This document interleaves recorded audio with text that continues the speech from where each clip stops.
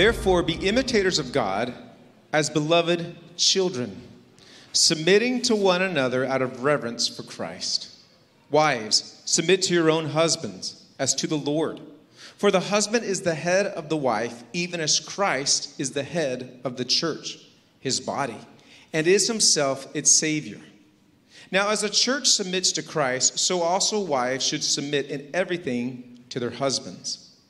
Husbands, love your wives as Christ loved the church and gave himself up for her, that he might sanctify her, having cleansed her by the washing of water with the word, so that he might present the church to himself in splendor, without spot or wrinkle or any such thing, that she might be holy and without blemish.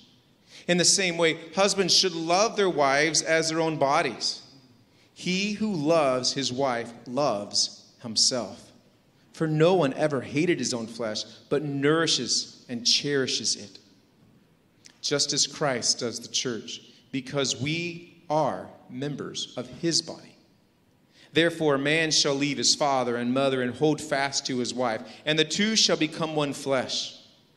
This mystery is profound, and I am saying that it refers to Christ and the church. However, let each one of you love his wife as himself, and let the wife see that she respects her husband. This is the word of the Lord. You may be seated. Well, have you ever been on a journey, vacation, a trip, where you're moving from point A to point B, and either you suggested or someone else suggested, hey, let's just stop off right here for a moment. Let's go check out this thing. Let's just look at this. I heard that we should take a look at it. I was trying to go back in my database of, experiences that I had, trips that we've taken as a family, both when I was a child and then even as I've gotten older. And I think we've all had those experiences where, we stopped off and we're like, that didn't quite pan out or wasn't quite worth the stop. And other times we're like, oh, that was well worth it. In fact, without them knowing it, when we went on our trip to Israel, I subjected our group to one of those stops. They didn't know it at the time. We were moving our way through Israel, and I was talking with our guide, and he said, we're going from here to here.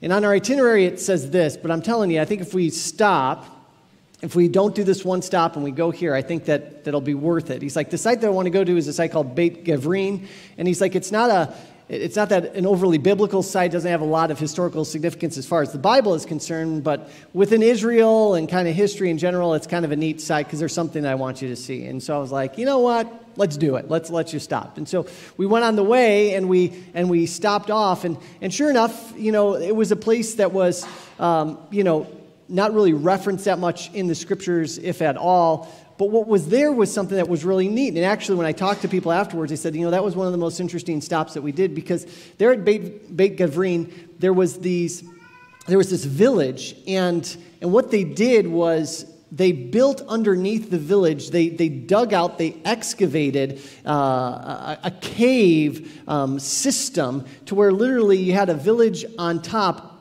of a village that was underground. And you could go down the steps, basically what was into these basements, but these basements were connected, and you could walk from basically cave to cave to cave to cave. And there were just thousands and thousands of these rooms. We only went into a few of them. The last time I had been to Israel, I had never seen this. And then we went this time, and afterwards I was like, that was pretty cool. I'm glad we stopped and we took the time to go there and to look at it and to check it out. If you've ever been on a trip where you've stopped and you've said, why are we stopping here? What are we doing? Sometimes you don't know how it's going to turn out. So I'm taking a risk this morning. I'm taking a risk this morning because what I want to do is, we've been on this journey through the book of Ephesians, and we have been talking with great specificity how in Ephesians chapter 5, it says, therefore be imitators of God as beloved children. How if you're in Jesus Christ, the old has passed away, the new has come. We are new creations, and now the question becomes for us, how do we live? How do we live as these people who have experienced the grace of God in our lives and have been transformed? We're no longer dead in our sins, but we're alive to Jesus Christ. And so Ephesians chapter 5 is this book where Paul goes, or this chapter where Paul goes into great detail walking us through what it looks like to now live as imitators of God, walking in light, walking in love, walking in wisdom. And then he gets really specific here at the end of the chapter and begins addressing the roles that husbands and wives, as those who are in Christ Jesus, what it looks for us to live in those roles as image bearers of God. But in the midst of this discussion, Paul drops something into the text. He drops something into the text. He's been talking about the relationships between husbands and wives and the significance of those roles and how we live those roles out. But then in the midst of the text, he drops in this comment about Christ and the church and a husband and wife's role and how that relates to the relationship that Christ has with the church. And when you pause and you actually stop for a moment and don't just rush through the text, but actually say, what's he saying here? Why does Paul stop and talk about Christ and his relationship to the church, although he's been talking about the relationships between husbands and wives? When you actually stop, when you pause, like we're going to do today, I believe we find some very significant and important things for us as followers of Jesus Christ. In fact, I believe that it's of utmost importance, if you proclaim to be a follower of Jesus Christ, that we understand what Paul is actually saying here, and truth be told, what God is actually saying to us, not just about the role of husbands and wives, but what the role of husbands and wives in their relationship actually tell us about Christ and his church. So we're going to pause. We're not just going to rush into chapter 6, where now he talks about children and parents, although some of you were hoping that that's what today's message was going to be about. We're going to stop and we're going to say, what do you have to say to us here as it talks about husbands and wives, but specifically what that relationship means for Christ and the church? So I have a really, really simple aim this morning. My really simple aim is to show you from the Word of God the importance and the value, the significance that God places on this thing we call the church. That thing of which we are a part of through Jesus Christ. So you're willing to take a stop with me for a moment? You're willing to sit on this and see what God's Word has to say? Good, you're here, you're stuck. Here we go, all right? So let's go to the text. We're going to come to it. It's this little statement. It's nestled in this discussion of husbands and wives, but it's right there in verse 31, okay? It starts in verse 31. He says, "Therefore a man shall leave his father and mother and hold fast to his wife, and the two shall become one flesh." Verse 32, "This mystery is profound." What mystery? What are you talking about? "And I am saying that it refers to Christ and the church." See, after discussing the topic of husbands and wives and their roles and responsibilities in marriage, Paul does something here in verse 31. He quotes this Old Testament passage from the book of Genesis that we've considered the last few weeks. This Old Testament passage that talks about what takes place when a man leaves his father and mother and holds fast to his wife. And there's this great thing that happens when a man and a woman join together in marriage. Their two lives come together as what? One. We talked about marriage being this covenant of companionship where you're saying, I am joining my life to yours. Now that's incredible, right? That two people in the eyes of God and then in their own eyes should view themselves no longer as two separate entities, but to view themselves as, no, we are connected to one another. But what does Paul do in the text? Well, that's an amazing thing to comprehend. That idea of two people coming together as one. Look at what Paul says in verse 32. "This mystery is profound." What is the mystery that's profound? And by the way, the word mystery, as Paul uses it there, is not this thing that is hidden and can't be, it's unknowable. No, mystery, as it was used back then in Paul's day, was something that had been hidden but is now revealed. So Paul, what was hidden that is now revealed? What's the thing that we can now understand that we couldn't understand before? And he says, I'm referring to Christ and the church. What Paul does with this one simple verse is he is saying to us, you know that Old Testament passage about the two becoming one flesh? And how you've all thought about for all of history that that's just a passage that pertains to marriage? He says that passage isn't just about marriage. That passage isn't just about a husband and wife joining together as one. What Paul is saying here, and this is the first point in your notes, is that God created marriage to help illustrate the relationship that Jesus Christ has with the church. The profound mystery that's now revealed is the fact that Christ Jesus and the people of God are joined together as one.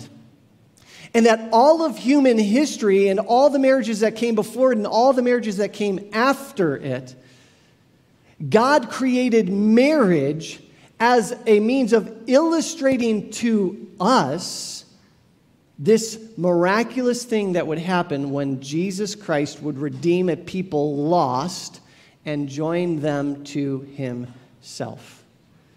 Did you know that, yes, marriage was given by God to help two individuals grow in Christ's likeness? Marriage was given by God as the context in which we would be fruitful and multiply. But what Paul says here, what God says here, is something so incredibly profound. It's telling us that part of the reason for the creation of marriage was so that one day we would have an idea of the relationship that we now have with Jesus Christ. Now, you know why we can say this? Well, because the text says it. He says this is the mystery that's profound. It's that marriage, earthly marriage between a husband and a wife, was created by God as a way of helping us understand the kind of relationship that Jesus Christ has with his church. You see, if you were with us from the beginning of our study in the book of Ephesians, you know that before the world was actually created, the triune God, Father, Son, and Holy Spirit, had already the plan to redeem the creation that would be created and one day rebel against us, or be against him. We see this back in Ephesians chapter 1. It says, "Blessed be the God and Father of our Lord Jesus Christ, who's blessed us in Christ with every spiritual blessing, even as he chose us in him before the foundation of the world, that we should be holy and blameless." In love, he did all of this, adopting us to be a part of his family. Church, what you have to understand is God knew all along and had set in motion a plan to redeem fallen creation. And when you come to this passage, what it's telling us is, did you not know that since God is the creator of everything, and because before the world was created, he knew what would be necessary to redeem us, part of the reason why he created marriage and the union of a man joining to a wife and becoming one was so that one day we would be able to get our minds around and comprehend the kind of relationship that he has with us. Do you remember how we said a few weeks ago, marriage is not a man-made institution, but it is a God-created and established one? Remember how we said that? See, God created it and established it because God had some other things in plan.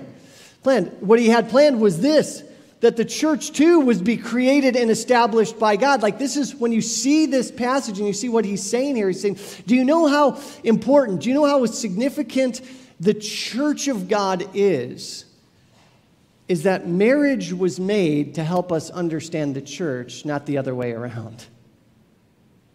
You see, back in our passage, it says this in verse 22. "Wives, submit to your own husbands as to the Lord, for the husband is the head of the wife, even as Christ is the what? Head of the church." He says, don't you understand? See, husband, all you're doing in your role is modeling Christ's relationship to the church. Which is why it's so important that husbands are to love in the way they're supposed to love. And wives, as you submit to your husbands, as you come underneath their leadership, as you follow, support, and encourage them in that, like, all of this is part of God's design because God is trying to paint a picture for us of the kind of relationship that he has with the church. And so when we come to a passage like this, I just want to give us a little bit of background on a couple of things. Like, whatever you think about the church, you have to know that it wasn't something that a pope came up with and established some thousands of years ago. It's something that has been in the mind of God, and that even before the creation of the world, look at, when God created marriage, he didn't later on go, hey, you know what's a great illustration of my relationship with my people? Marriage. No. He was like, marriage is going to be one of the ways that I'm going to help my people understand my relationship with them. And so the church was created and established by God. And I want to show you a passage that we looked at, but it was so long ago, you probably forgot. It's in Ephesians chapter 3. Look at verse 8. It says this, Paul says, to me, though I'm the very least of all the saints, the grace was given to preach to the Gentiles the unsearchable riches of Christ, and to bring to light for everyone what is the plan of the mystery hidden for ages in God who created all things. What's the plan of the mystery hidden for ages that's now been revealed? So that through the what? Church, the manifold wisdom of God might now be made known to the rulers and authorities in the heavenly places. The church was created and established by God. It was always in his mind. All of human history was moving towards his relationship with the church. And what this text tells us is that the creation of the church was the means by which God was like, you want to know how great I am? You want to see my manifold wisdom? Like, here's the deal. None of us has manifold wisdom. That's like wisdom on top of wisdom. It's a wisdom beyond all other wisdoms. He's like, you want to see how great I am? Take a look at what I did in the creation of the church. Take a look at my relationship with the church. You want to know the kind of God I am? Look no further than the church. It was not an afterthought in God's mind. In fact, Paul got this idea about the greatness of God's plan revealed in the church from Jesus himself. In Matthew 16:18, we read these words. Christ, when he's speaking to his disciples and speaking to Peter, he says, I will build my what? Church. Who makes the church? Who establishes a church? Who creates the church? Jesus Christ, I will build my church. And then these beautiful words, and the gates of hell shall not prevail what? Against it. God always knew of his plan to redeem a lost people and join them to himself as a means of revealing his glory in the world and conquering the forces of darkness. Because some people get that Matthew passage wrong, right? And I say this every time I come to it. The gates of hell are the gates of hell. I have in our home, our driveway, we have a gate. Yes, to keep dogs from getting out and children, but also to not let people come in that we don't want, right? So we have the Wojnickis have a gate, right? But it's our gate. When it says that the gates of hell won't prevail against the church, what it's saying is the gates that hell has to try and keep the people of God out, to exercise its power, they won't prevail. Because the onslaught of this thing called the church will knock them down. And so the forces and the powers of darkness will not prevail against the people of God. Can I get an amen to that? Amen. Let me say it one more time. The power of hell cannot prevail against the power of God's people. And like, we have to live in that truth. So should we be fearful of the evil that exists in the world? Oh, let me try that one more time. Should we be fearful of the evil that exists in the world? No. Might it cause us to suffer? Yes. But will it prevail? No. Why? Because Jesus Christ will build his what? Church. And so now here's where we got to take one more little stop. Do you guys have any concept of what actually the church is? Like, the word church is used all throughout the Bible. And I have found that, especially within Protestantism, within evangelicalism, like this idea of the church, it's just become this broad, nebulous thing. So like, when we talk about the church, what is it that we're talking about? I'm going to fly through this as best I can, just super quick. I'm going to say just a couple of things. Number one, the church is the assembly of all made right with God through the work of Jesus Christ for all time. What is the church? There's this broad understanding that the church is the assembly of all made right with God through the work of Jesus Christ for all time. This is what we refer to theologically as the universal church, is that all those who have been redeemed and brought in through Jesus Christ constitute the church. And so again, we don't have to go outside of what we've been studying, just even in the book of Ephesians. Look at chapter 2 of Ephesians, starting in verse 13. But now in Christ who were far off have been brought near by the blood of Christ, for he himself is our peace, who has made us both one and has broken down in his flesh the dividing wall of hostility by abolishing the law of commandments expressed in ordinances, that he might create in himself one new man in place of two, so making peace, and might reconcile us both to God in one body through the cross, thereby killing the hostility. There are not two people of God. There is one people of God. Through the work of Jesus Christ, we are united with the saints in the past, in the present, and in the future. This is the thing called the church. But what you have to know is this. There is one church of God, the universal church, but many manifestations of it here on earth. We call this the local church. And you cannot in your mind just simply come and read the scriptures where it's referring to Christ's relationship with the church and Christ building up his church and all of these things and just have this broad spiritual idea of the saints past, present, and future and negate the fact that when the scriptures talk about the church and God's love for his church, that he has a very specific view in mind of the church as a local entity. And so, yes, there's the church universal, but when the scriptures talk of the church and the blessings of the church and the significance of the church and the need for the church, it's also talking about local churches. Let me give you a very poor illustration of this. Walmart. Where's Walmart? Well, there's one in Escondido. There's one in San Marcos. But the Walmart headquarters is where? Rogers, Arkansas, okay? So yet, when we're talking about going to Walmart, do you think I'm saying that I'm going to the Walmart in Rogers, Arkansas? I'm going to the corporation headquarters? You say I'm going to where? Walmart. And each one of those Walmarts is, guess what? Walmart, right? Yeah, thank you, right? It's not something other than it is the manifestation of the corporate entity, which is Walmart. Thank you, you're tracking with me. And so when the scriptures talk about the church, it has both this universal understanding, but these local manifestations. And just to prove my point, let's look at a billion verses. Here we go. It starts with this, 1 Timothy 3:14 through 15. Check this out. Paul, he planted the church in Ephesus.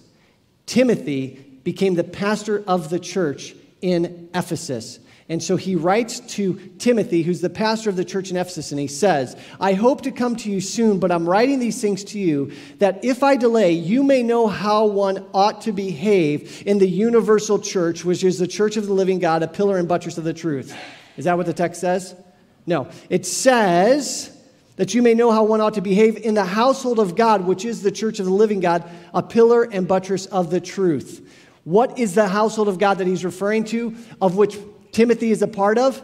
The church in Ephesus. He says, so I'm writing to you because you're the pastor of this church, and I want this church to understand how it's to live as a household of God in the place where God has established it. And so then you have passages like 1 Corinthians 16:9, where look at what Paul, how he views the church. The churches of Asia send you their greeting, Aquila and Prisca, together with the church in their what? House. Now, by the way, I'm just going to go on a little rant here just for a brief second. People talk about house churches, and, like that was the biblical model, is that we should have house churches. And I have no problem with the idea of a house church, but let's be really clear on something. They did not have the ability to meet in buildings back then because the buildings didn't exist, so the only places where they could meet were houses. Okay, there we go. So, Paul, a prisoner, and this is of Philemon, for Christ Jesus, and Timothy, our brother, to Philemon, our beloved fellow worker, and Apphia, our sister, and Archippus, our fellow soldier, and the what? Church in your house. And so what is he saying? He says, listen, there are these churches in different locations. They are the manifestation of the universal church. 1 Corinthians, Paul, called by the will of God to the apostle of Christ Jesus, and our brother Sosthenes, to the church of God that is in what? Corinth. He's referring to the church of God, but it's where? In heaven? Where's the church? In Corinth. So we could go on. I got more, but I'm going to cut. Here's the deal. When we think about the church, there is one church of God, but there are many local manifestations of it. These passages show us that in the eyes of God, when a passage of Scripture talks about the church, you cannot separate the local church from the universal church. I'll just give you one more for free. 1 Thessalonians 1:1. Paul, Silvanus, and Timothy to the church of the Thessalonians in God the Father and the Lord Jesus Christ. So why do I show you all of this? Is because I want us to see that when the Bible talks about the church, we don't want to just think about this ethereal spiritual entity that exists only in heaven. In the eyes of God and in the writers of the New Testament, the church was constituted on earth in local churches.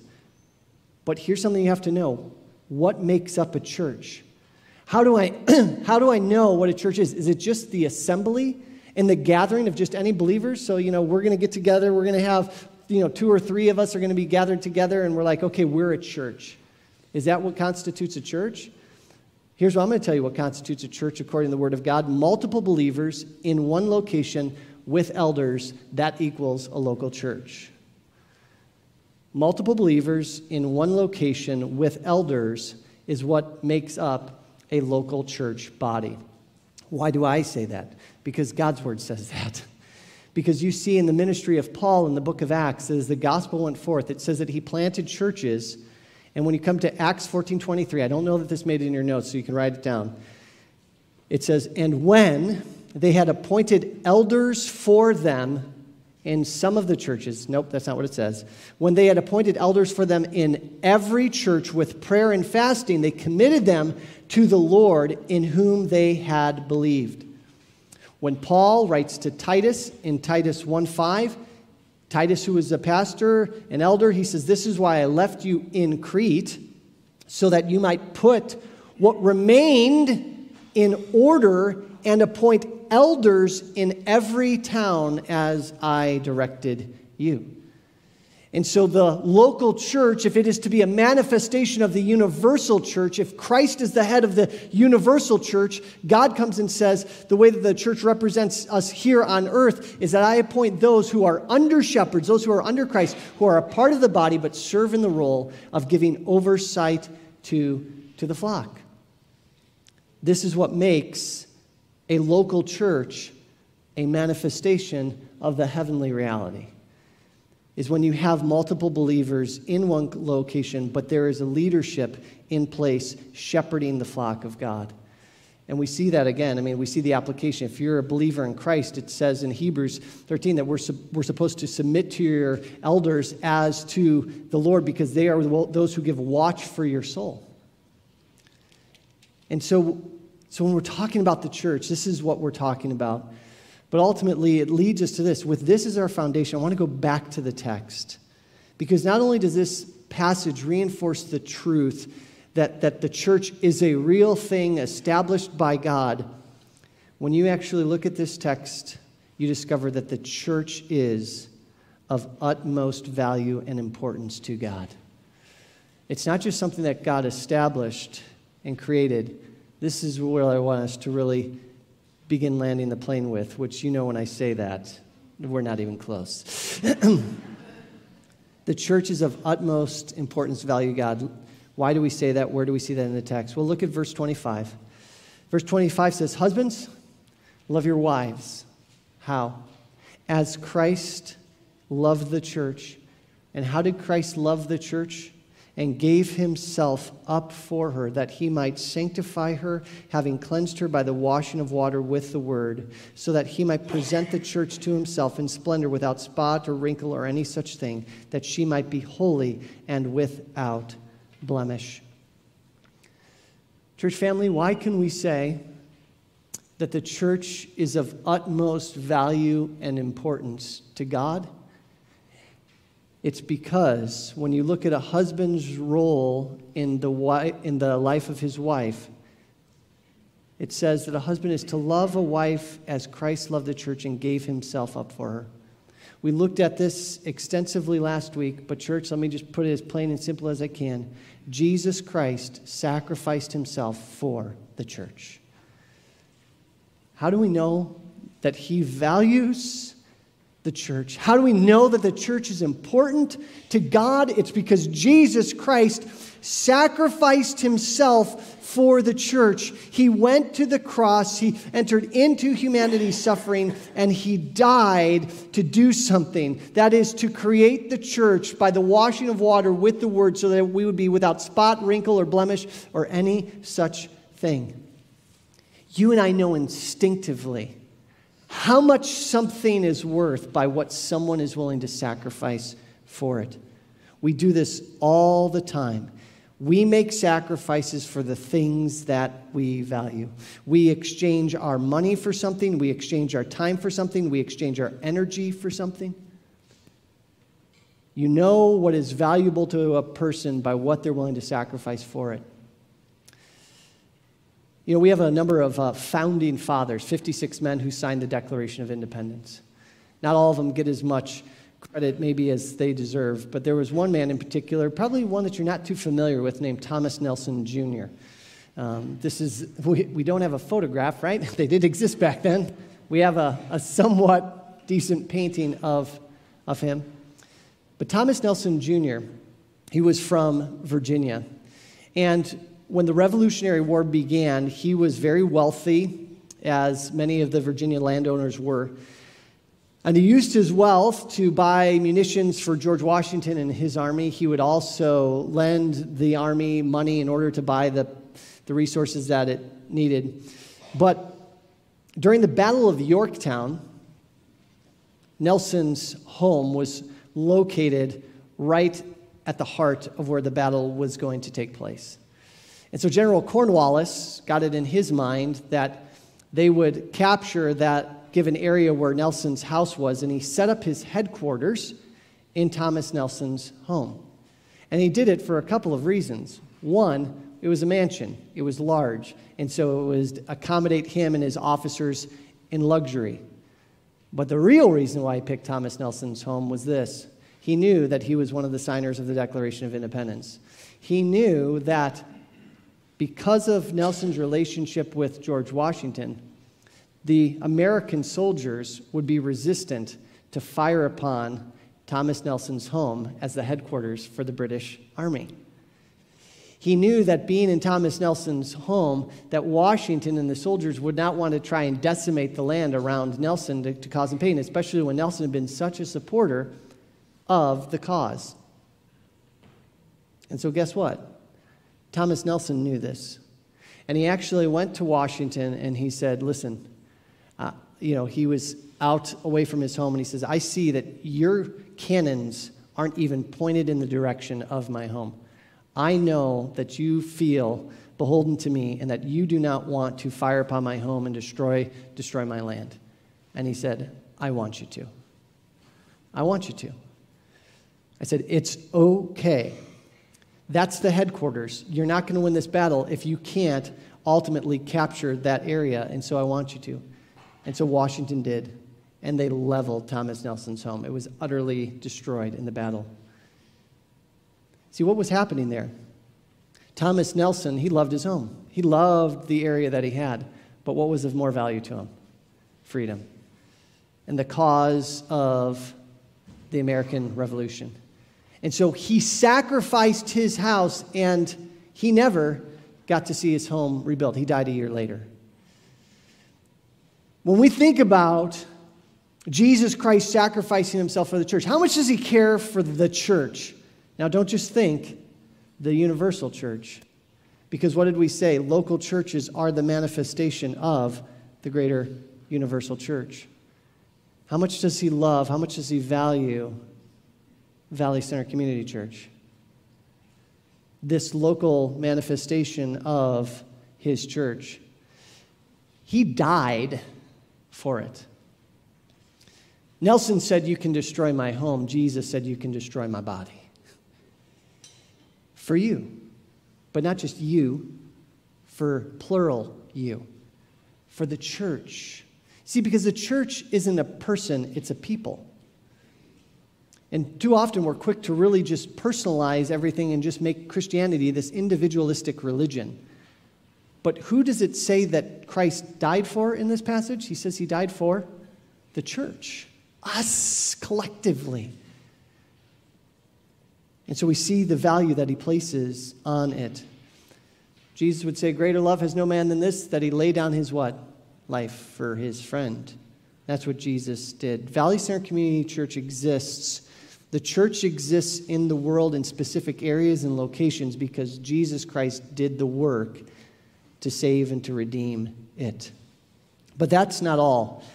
It's true that you sacrifice that you and I make shows how much one values something, but do you know what else shows how much we value something? How important something is? It's the investment that you make in it. The investment that you make in it. And what we see from this text is that Jesus Christ keeps providing for and caring for the church. It's not just that he saves it. It's not just that he sacrificed himself for it to redeem it. It's that Jesus continues to provide for and to care for the church. It's an ongoing thing. He continues to invest in his church. I came across this story of a man by the name of Muhammad al-Iran. He was the executive CEO of PIMCO, which, if you know that, it is a very large financial investment institution, $2 trillion investment fund he was the head of. But he gave it all up. He stepped down because one day he received a letter from his daughter. She was 10 at the time. And in the letter was a list of the 22, this was pretty cute, sad but cute. It was a list of the 22 milestones that he had missed in her life because of his job. And he got that, and he immediately stepped down. He said, "I had a justification for every single one of the things on the list. I could point to a meeting, to a travel that I had to do." He said, "But I realized something. I was investing all my time and my energy in my work, and my daughter could see it. And so he says, I gave it all up. I switched my job so that I could do something else. I could invest in her." You know how much somebody values something by the investment that they make. And do you know the kind of ongoing care and provision that God has for us in Christ? Verse 28 says, "In the same way, husbands should love their wives as their own bodies. He who loves his wife loves himself. For no one ever hated his own flesh, but nourishes it and cherishes it, just as" what? Christ does the church. That's where we see his investment in us is ongoing. It's in the present tense. It's in the active voice. Means it's something that Christ is continually doing in the church, providing for, caring for it. In the book of Ephesians, we've seen 3 ways in which we see his ongoing care and provision for the church. Number 1 is the fact that he gives us the Holy Spirit, that the Holy Spirit remains with the people of God. Back in chapter 1. "In him you also, when you heard the word of truth, the gospel of your salvation, and believed in him, were sealed with the promised Holy Spirit, who is the guarantee of our inheritance until we acquire possession of it to the praise of his glory." How long is the Holy Spirit with us? Until we obtain glory. He's given us his Spirit. He says, when he was speaking in the Gospel of John to his disciples, he says, "I'm going to give you my Spirit who will be with you and be your comforter, will be your counselor, who will empower you." He never leaves us nor forsakes us. He's given us his Spirit. What else does he give to provide and care for the church? He said in chapter 4 that he gives church leadership. Church leadership is provided for the church. Listen to what it says. This is in Ephesians 4, verse 11. "And he gave the apostles, the prophets, the evangelists, the shepherds, and teachers." Why?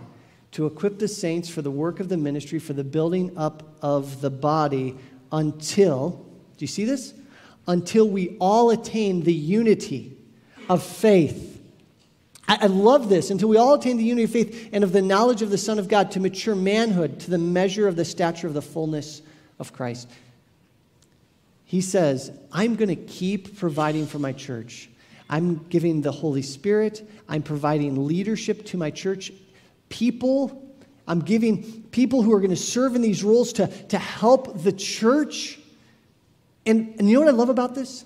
And is this, some people my issue with the local church, with the corporate church, with the church in general, is that, it's got problems. It's messed up. The people aren't perfect.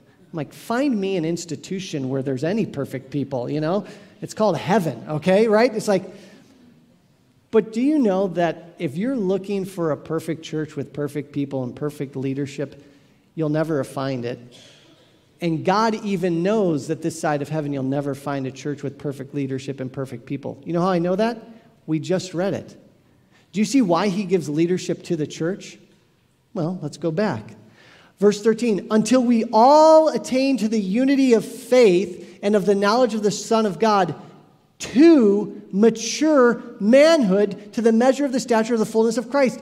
God knows that the church on earth continues to need to grow. He anticipates that the people in the church are going to need to grow and to mature, and that we don't come to Christ fully formed, fully developed, perfect in all ways.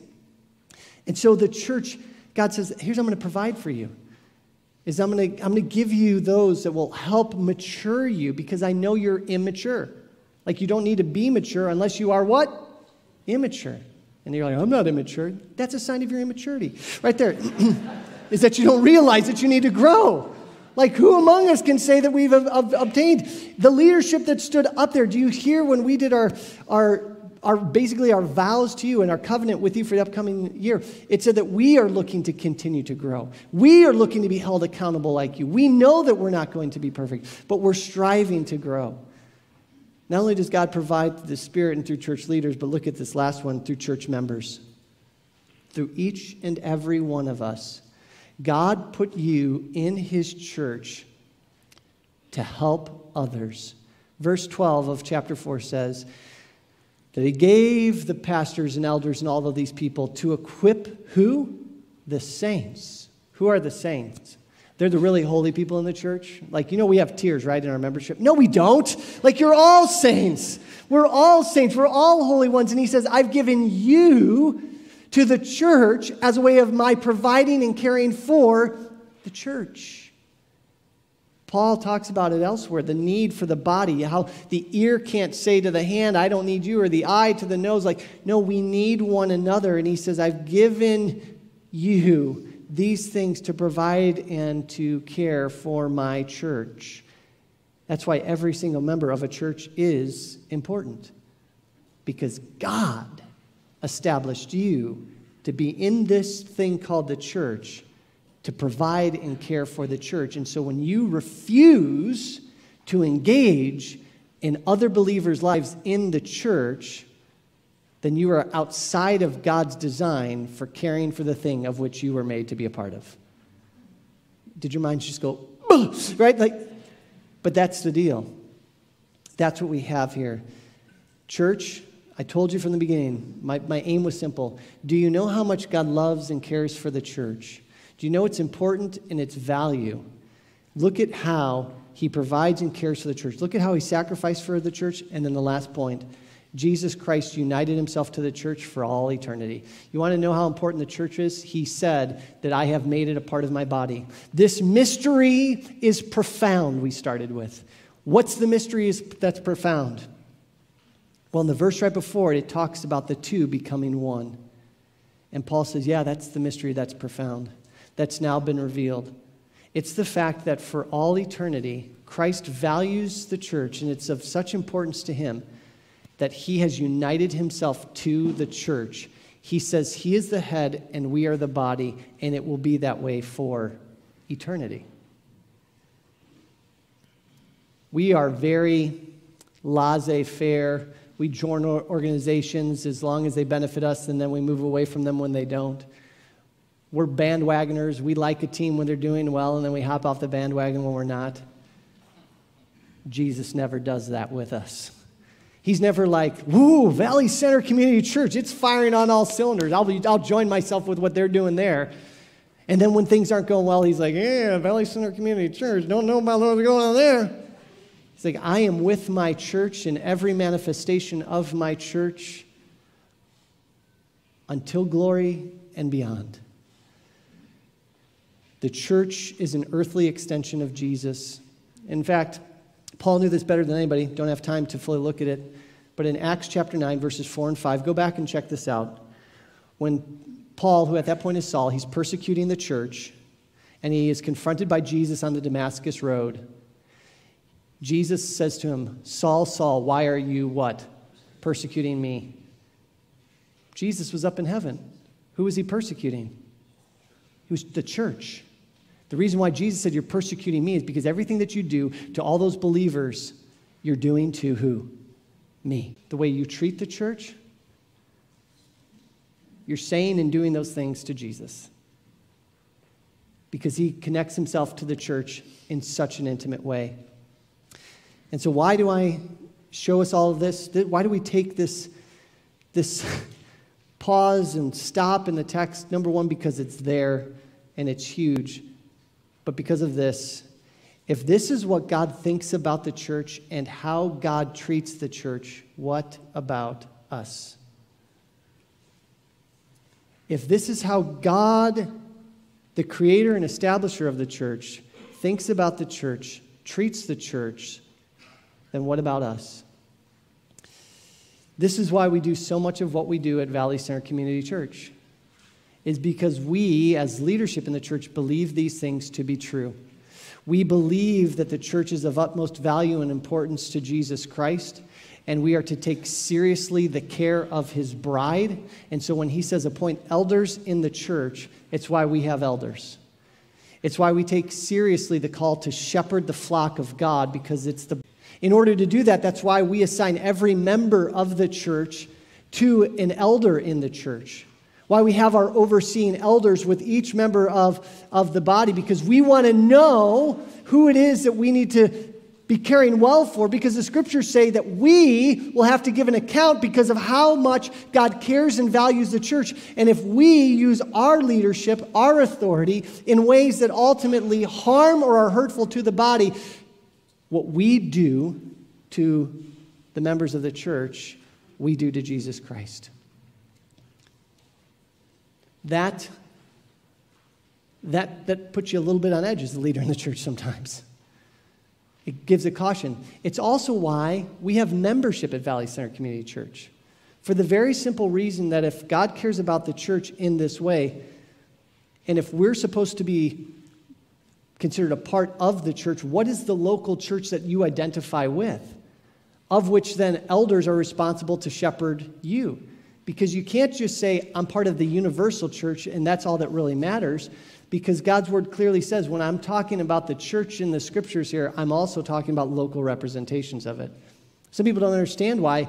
Why do you have a formal process where you want people to acknowledge themselves as committing to this church body? It's just because we want to be faithful to caring for the church. And we want those who say that they're followers of Jesus Christ to be, well, listen. As I said, it is through the members of the church that God provides for and cares for his church. And so this helps to explain why we do what we do, why we value what we ultimately value. It will also explain why, husbands, you need the local church. Why wives need the local church, why children need the church, why single people need the church, because this is the place in which God provides his comfort, his care, and it's the place for which Jesus Christ died. And praise the Lord that he did. Because he did, if anyone is in Christ, he is a new creation. Behold, the old has gone, and the new has come. And so let us celebrate, and let us cling to the perfect plan of God, whether it pertains to husbands and wives in marriage or Christ's relationship with us, his church. Let's pray together. Lord, it really blows my mind to consider your wisdom and your plans and how perfect they are, and how you literally orchestrate all of human history, how you would orchestrate the creation of marriage as a way of helping us to better understand the kind of God you are, the kind of care that you have, and the kind of plan that you have in looking to redeem a people and join them to yourself. And so my prayer for us, Lord, is that we would value the things that you value, that we would care for the things that you care about, and that, Lord, we would look to live in the light and the truth of what your word reveals about your relationship with us. Because, Lord, if it wasn't for what you've done and what you came to do, we would be on our own. We would be still part of the kingdom of darkness and not part of the kingdom of light. And yet, you sacrificed yourself for us, and you continue to care and provide for us. And so, Lord, we rejoice that we can be a part of the goodness and grace and kindness that you have shown. And so you deserve all the praise, all the glory, both now and forever. And all God's people said, amen. Amen.